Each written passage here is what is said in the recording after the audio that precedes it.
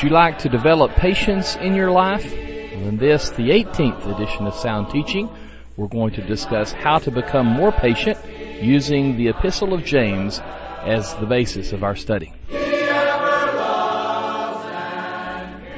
The epistle of James has been called the Gospel of Practicality, and I believe this title is well deserved.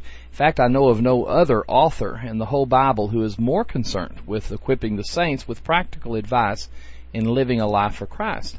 With these thoughts in mind, let's read verses 2 through 4 of the first chapter of James and see what we can learn from his words. He writes, "My brethren, count it all joy when you fall into various trials, knowing that the testing of your faith produces patience. But let patience have its perfect work, that you may be perfect and complete, lacking nothing." End quote. Here we have the very first piece of advice from the pen of James. In effect, what he is saying in this passage is that we should regard it as an occasion for joy when we fall into various trials or difficulties. Now, on the surface, this might sound as if it is a peculiar statement. After all, no tribulation or difficulty would seem to be a reason to be happy. The writer of the Hebrew letter realized this when he wrote in Hebrews chapter 12 and verse 11, "Now, no chastening seems to be joyful for the present, but grievous." And so some would even think that James is being thoughtless and callous, saying, well, after all, James, it's easy for you to say be happy. You aren't the one who's suffering. I think, however, that his explanation which follows in the next verse sufficiently explains why he would make such a bold statement. Why should we count it all joy that we are hit with tribulations in this life? Because the testing of our faith produces patience. And indeed, this is a cause for rejoicing. It's a cause for rejoicing because of the importance of incorporating patience into our Christian character.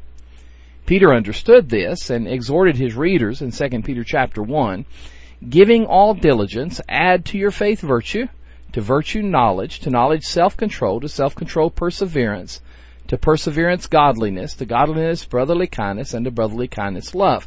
Now, if you notice especially in those 5 through 7 verses, the exhortation to add perseverance. This word is synonymous with the patience indicated by our text.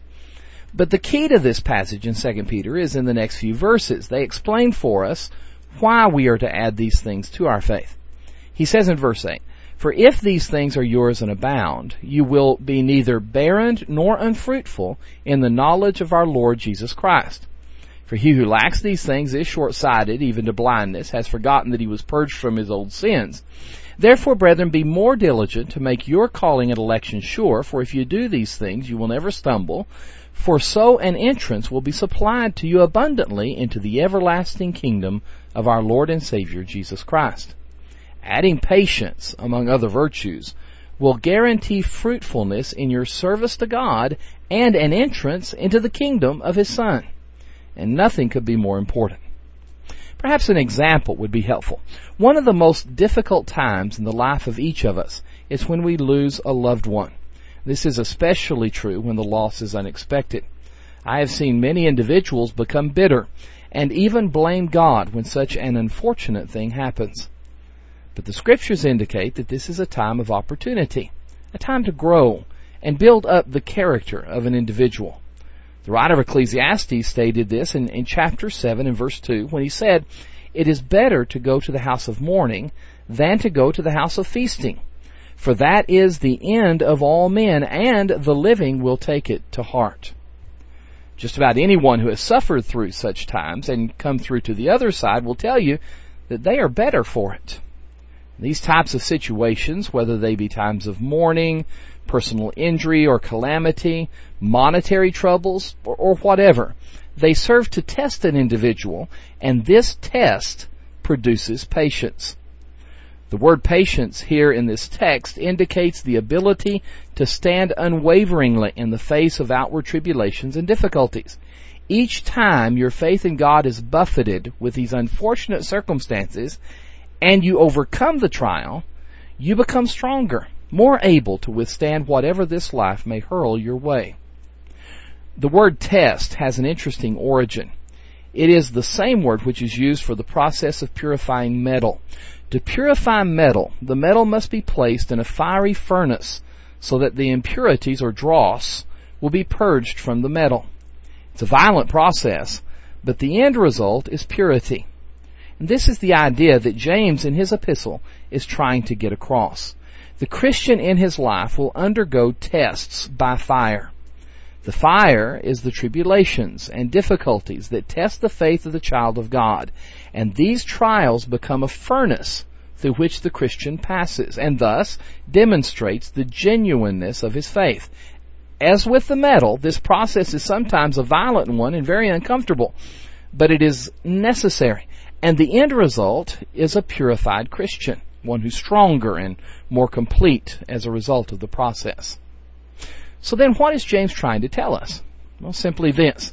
The Christian walk can be described as a marathon race. And during that walk, we are beset by trials and tribulations that test the genuineness of our faith. Now, despite the fact that these trials may be grievous, they are a cause for rejoicing because they serve to strengthen and condition us. This is a necessary part of our Christian life, for it grants us the stamina needed to remain faithful until the end.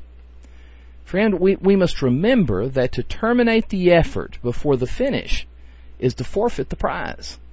Remember the statement of our Lord in Matthew 10:22, "And you will be hated by all for my name's sake, but he who endures to the end will be saved."